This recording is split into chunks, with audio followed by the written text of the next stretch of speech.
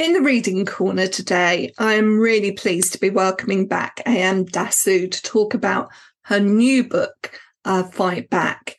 Listeners will remember that we talked last year about Boy Everywhere, and now Az has written a book that really tackles head-on the issue of Islamophobia. There's clearly going to be a lot for us to get into in this conversation. But first of all, I'd like to know, what was the one moment, Az, that led you to write this book? Or maybe it wasn't one moment. Maybe it's the kind of book that is there and grows over time, burning to be written.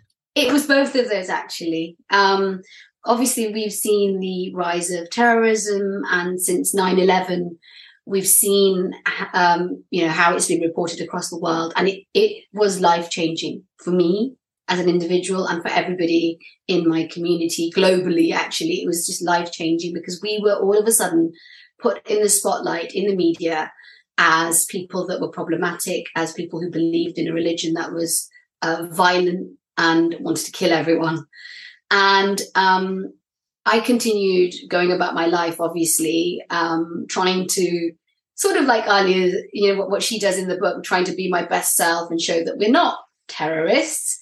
But there was a defining moment when my eldest son, started secondary school, and he was 11, and he was a little baby. He was the youngest in the school, innocent. And they were studying Islam in RE, and the boy that sat next to him said to him, "Your God's a terrorist, isn't he?" And my son came home and told me what this boy had said.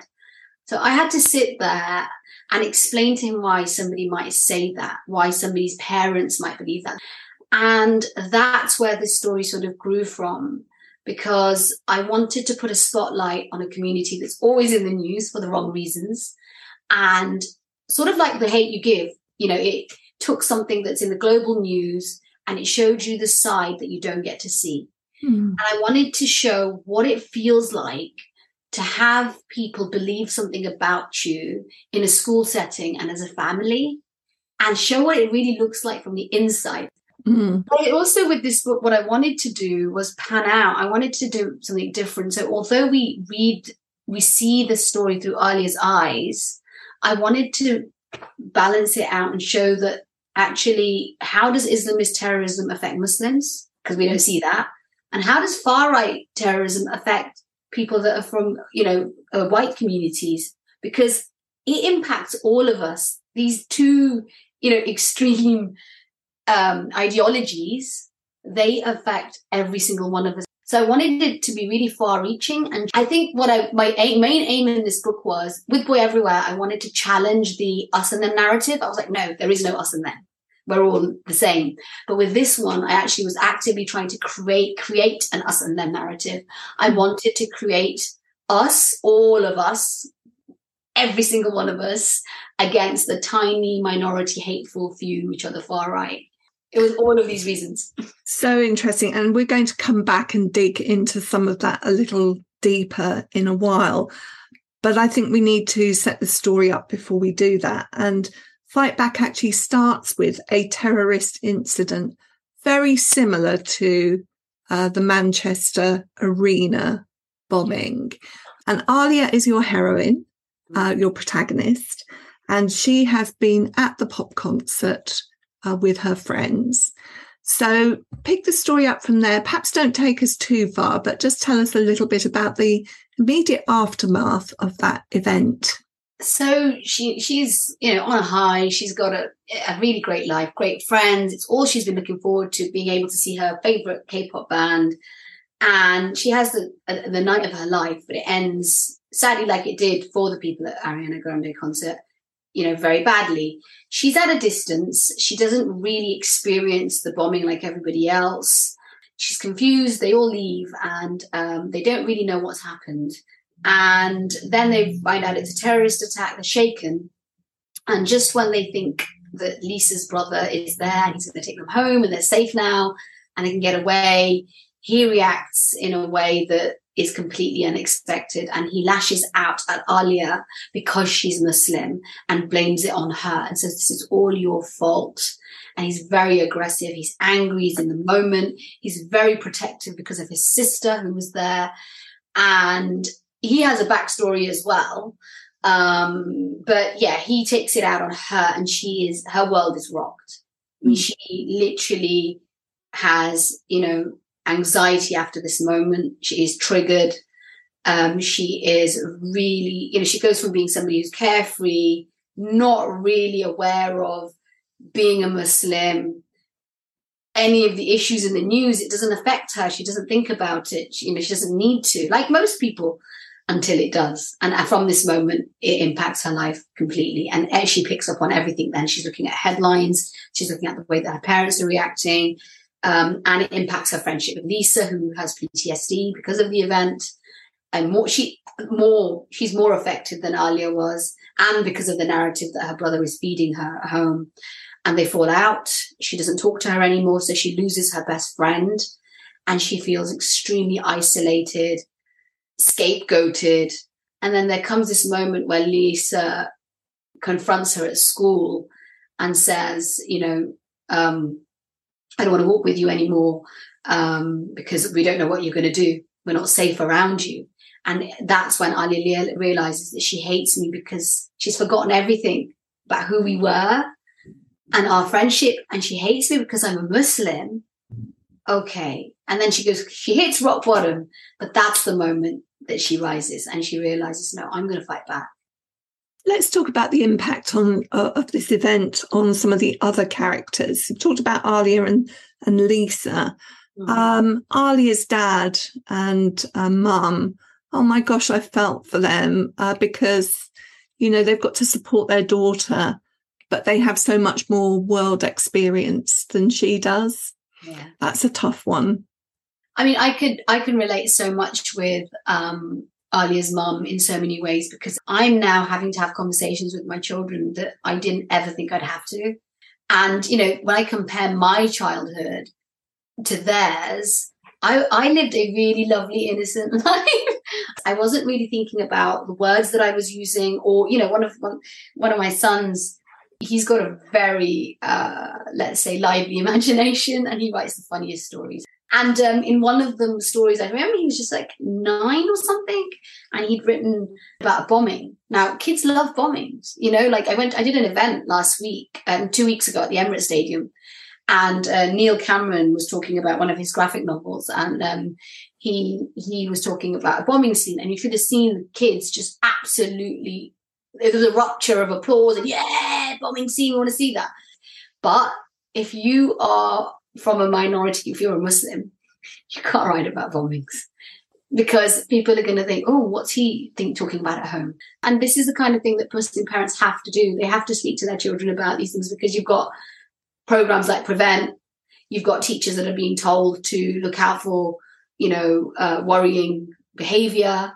So this is the sort of background to what Alia's mum and dad are, navigating. Mm-hmm. And they're trying to show, at one side, they're trying to show their kids a balanced life that, we should integrate. We've got to show people we're good people.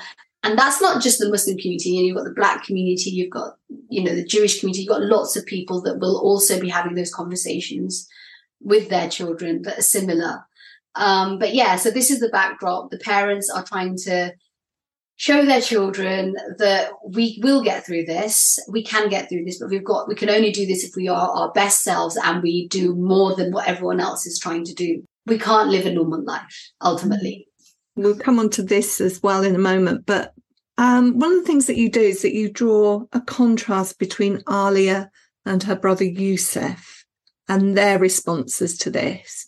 Tell us a little bit about how you've drawn Yusuf and how he contrasts to Alia.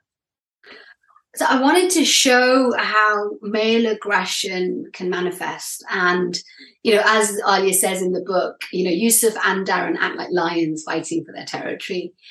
And I think their story I wanted their story to challenge that stereotype that far-right ideology is just a white working class problem. So both boys come from a middle class background. They've got supportive, good parents who are kind. And this is exactly the kind of families that kids can also be groomed in. Gangs that groom, they encourage young, vulnerable, angry men who need a purpose to want to take action. And they take that young person's vulnerability and their weakness and exploit them. So I wanted to show how easily someone who is good, someone who's on the right path, Yusuf is doing well in his A-levels. He's on his way to university. He's got a teacher for a parent, a lawyer for a mother. How someone like that can become angry because of one moment, one triggering moment. And that is, I've seen it. It is what happens. It can be one moment in the park, like for Yusuf, when you're punched and told that you're a terrorist. It can be one moment where you're arrested, for something you didn't do. And that is the moment where you think, I'm not going to take this. And then the wrong people find you and that's it. You're off on the trajectory that was not your path and everything is lost. Yeah, like you see so many times in the news or whatever that families aren't doing enough to stop this. They should be doing more. But actually, we're so many of us are parents, and how can you know everything that your child is doing? And both Alia and Yusuf, they have parents who talk, who have them at the table, who are interested in engaging, yet they both manage to do so many things secretly under their noses. And that is real. That is what happens in so many homes. Well, I don't think it's giving too much away, because the front cover has Alia with a placard. It says "Fight Back" on it. She's wearing her hijab, which she hasn't worn hitherto. This is a positive decision.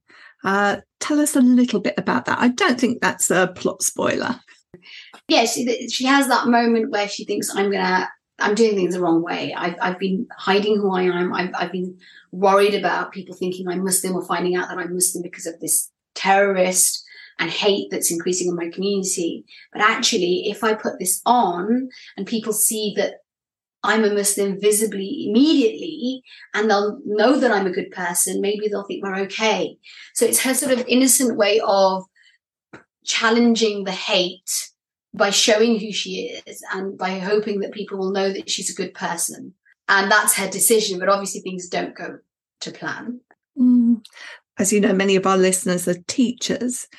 And there's a point where they're talking about uniform and what can be worn and what can't be worn. And Alia gives a speech about this. On the whole, we're not as strong at banning certain aspects of dress as they have been in other countries. I think France is one in particular that's taken, very strict stance on what can and can't be worn. But this has, I think, quite far-reaching implications, not only for Alia, but other children who may not be able to express their identity. What's your take on that? Firstly, I love uniform because I think that it has, real positive impact.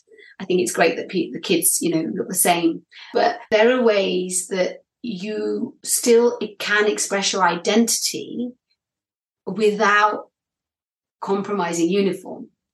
And obviously we've seen in the news that there have been many incidences where children have been sent home, Black children have been sent home because they've got braids in their hair, like Leon in the book, etc. But I think that, and it's one of the things that the kids say, that you can't move forward and fight hate if you don't embrace your differences. So if we polarize and if we say that this is not okay because it's different, then in one sense you are targeting people that are different and you are encouraging that narrative that different is not good. And one of the things that, again, Alia and the kids say is that what is the problem if we're coming to school, we're working hard, we're wearing a uniform, we're doing all the right things, but we're wearing a hijab or our hair is different. What is the problem with that? And one of my favorite bits is, the comparison that they make with goths or emos. Like, they are able to come to school and express themselves, and it's absolutely okay to do that. So how is that any different? Because that is identity. That is expressing yourself. So how is that any different to what we are doing, which is cultural and religious, and why is that singled out? And so I think the issue that we have, not just in school, but in society as a whole, is that where people are treated differently, that's where problems occur. One of the things that Talia says that stuck with me is, do you want us to leave school unsure about who we are and feeling confused and negative about ourselves? There are some good discussions that take place in school too, aren't there? Yeah. I wonder if we could think a little bit about the citizenship class. In fact, I think you were going to read some to us. The school's a good school. And what you can see in Fight Back, it is a school like any other school where the teachers are working hard. Some of them are struggling against senior management, which is very normal. But yeah, Mr. Wilkinson is wonderful. He is, a teacher who's teaching citizenship class, and he's encouraging children to explore various issues. Obviously, early in the book, when they're discussing terrorism, it's a problematic lesson. But this one is towards the end of term, and he is letting the children decide what they want to discuss that day. So I'm just going to read a little bit from there. Mr. Wilkinson stood in front of the whiteboard. You've worked hard on your end of year assessment, so I thought we could have a free lesson. You can decide what we discuss. Jaden's hand shot right up. Mr. Wilkinson ignored him and nodded at Leon, who said, I want to talk about the police brutality protests happening in America. We need to talk about what's happening at home in the UK first, I thought. Okay, said Mr. Wilkinson. What else? His blue eyes scanned all of us. I want to talk about friendship, said Lisa, her flushed cheeks more visible than usual because her hair was covered enough her face. Both Suki and I glanced at her and then at each other. Okay, Lisa, anyone else? He wrote the suggestions on the whiteboard and a few more hands went up. I raised my hand slowly. I had to speak up. That blog had said that's what made a difference, so it was time. Yes, Alia? Mr. Wilkinson pointed his pen at me. I want to talk about identity and freedom of expression, maybe even hate crimes. A murmur went around the class. I felt all 60 eyes on me as I focused on Mr. Wilkinson. Leon chimed in. Yeah, I think that's a good one. Wait, was someone actually agreeing with me? Yeah, me too, added Suki. I glanced over at Lisa, who nodded and said, me too. Then Sammy, who sat next to me, and another kid, and another. Feifei put her hand up. I hate it when people ask me if I'm from China. Why can't I be both British and Chinese? She swept her short black hair to one side of her face. She was right. People asked where my parents were from, and when I told them England, they always seemed surprised and asked where my grandparents were from, as if that was the most important thing about me. Sammy put his hand up slowly and then straightened it, as if he'd found his confidence. I hate that people look down on me because I had to leave my country. They assume I live in a desert tent with camels, as if I've never used a computer or played with anything other than dirt. His eyes were fixed on Mr. Wilkinson's face. I think he was nervous. I think focusing on what's different about us divides us, and we need to change that by looking at what we've got in common. He was right. Even though he'd been here a week, I'd never heard him speak. I was really surprised by how well-spoken he was. He sounded American, not like I'd assumed he would. I was one of those judgmental people he was talking about. I bit my lip, feeling bad. Leon Abbott said, I hate the way people look at me and my big brother when we walk into a shop. They stiffen up and you can see that they think we're going to cause trouble. He eyed Jaden and added, I'm proud to be black and I love my fro. I don't care what people think of it. I don't go around telling people how to wear their natural hair, do I? He gave the cutest grin, showing off his dimples. It's not my fault I wear it so good. There was a ripple of laughter. Leon always knew how to lighten the mood when we were discussing a heavy subject. Suddenly I felt supported, as if I wasn't alone. Maybe other people were affected by hate crime at school, but I hadn't thought about them until today because I was so focused on what was happening to me. Anyone else want to share how their identity is challenged or how they're not allowed to express themselves? Mr. Wilkinson scanned the room, and when Lisa raised her hand, he nodded at her. I'm not challenged, she began. Jaden cut in. You are mentally with that thing on your head. Jaden, Mr. Wilkinson barked. Last warning. Lisa, please continue. You won't be interrupted. His eyes were firmly planted on Jaden. Lisa's cheeks were almost fuchsia pink. As I was saying, no one challenges my identity and I'm free to wear what I want, but my best friend, Alia, she can't. And it's so not fair, which is why I'm wearing the scarf to support her. My skin tingled. What was she doing? I wasn't going to fall for her tricks. She probably had a plan with Darren. I caught Suki smiling at me from the side. I stared at my nails. Jonah put his hand up. I know I don't look it, but I'm different. I'm Jewish, and some people hate to hear that.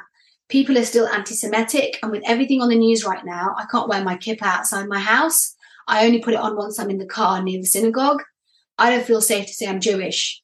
I couldn't help staring at him. So he was like me. He couldn't wear his symbol of religion because he was scared to get attacked. Maybe I wasn't the only one struggling to express my identity. I'd have to talk to him at lunch. I'd never spoken to him about anything other than homework before, but maybe I could approach him by first asking him to speak to the student council about raising money for Joe and the other Radcliffe students affected by the bombing. That's the moment, the turning point where Alia realizes there are so many more people like me. I've been sitting here, crying about being targeted, being different, but I'm not the only different one. Just to end our discussion, I'd like to talk about some practical things that you think children can do to be good allies in these kinds of circumstances in a way that doesn't alienate them from their families. I'm exploring this with my school workshops with kids at the moment. And, it's basically just showing kids how easy it is to be an ally. There are so many ways. Like, obviously, when we think of an ally, we think about the bigger fight, like protests and marches and writing to politicians and, supporting the bigger community. But actually, you can just be an ally by putting yourself in someone else's shoes and understanding that when you see an injustice or something wrong, you can make a difference by stepping in and speaking up. Just like Lisa, Suki, Jonah, Leon, and Feifei do. They're just simply being good friends to Alia. So, one of the first things I'll say to be an ally is you have to listen before you speak up. So just ask that person how they're feeling. What do they want to happen before you take action? Because you're their form of support. Also, one of the simple things you can do is look at the language that you're using and the things that you say about others, because it's a learning process to become better at using more inclusive language. So even, I ask myself, like, am I describing people in the way that might be offensive? It's like everybody, doesn't matter what background you're from, we're always learning. Another thing is understanding how you might be accepted or achieve things more easily and how others might be struggling. And, it can be uncomfortable, but it's important to acknowledge that some people are just born into more privilege and have more advantages than others. Some people are more readily accepted based on their gender, race, religion, ability, sexuality, economics, financial status, even which country you're from. So I'm British and I've got many privileges and advantages over refugees. So I try to be their ally. So that's the kind of thing that I'll tell kids. You can correct people if they say something wrong. That is hard. Challenging racism and hateful language is not easy, especially when it's your own family or a loved one, like it is for Lisa. But if it's safe, stop the person hurting someone or bullying them. If it's not safe, get your teachers. Sometimes all it takes is saying something like, you need to stop, or that wasn't nice, or encouraging that person who's attacking to just step back and leave. So Lisa does that many times with Darren, even in the last scenes. She steps in. She tries to stop her brother. It's not easy. You can also use your voice by uplifting the others, who've been treated badly, maybe by just introducing them to somebody who can help, maybe by organizing an assembly, or I say to young people, asking your teacher to help that person speak about their experience so that everyone else can learn too.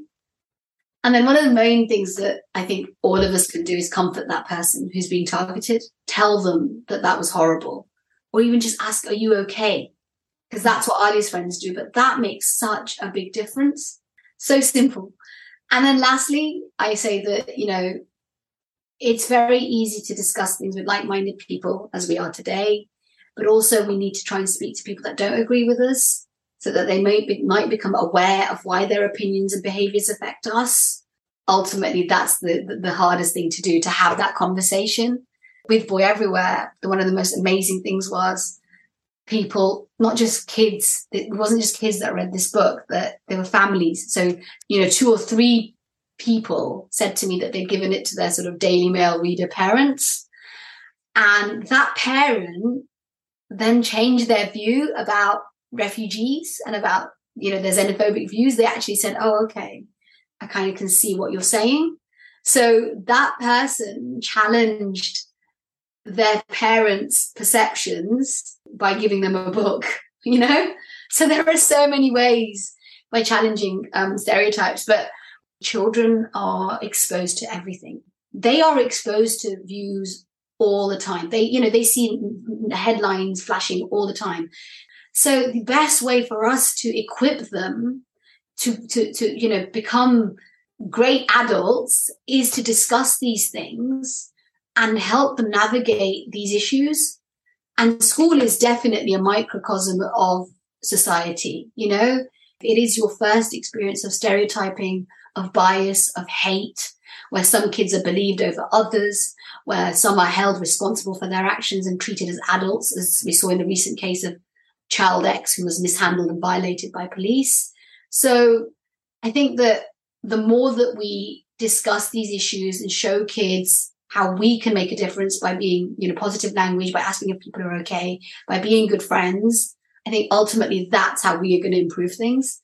Ultimately, anything that happens out there does affect us. Even with terrorism, it affected all of us. Like when I go to the airport, which most children will go to an airport at some point in their lives, I have to put my things through security. I have to have my bags checked. We can't take a certain amount of liquid on the plane. So we are exposed to the changes that have impacted us. So why not discuss it? And it's a very positive book. And I do hope lots of people get in touch with you regarding workshops as well, because you've got so much to share with us. And thank you for popping into the Reading Corner again. It's always an education to talk to you. Thank you so much for having me. It's been an absolute honour to be invited back. So thank you. In the Reading Corner is presented by Nikki Gamble and produced by Alison Hughes. This episode is generously sponsored by Scholastic Children's Books. If you have enjoyed this podcast, please leave us a review. If you would like to find out about other events and courses, visit justimagine.co.uk. Join us again in the Reading Corner on your favourite podcast platform.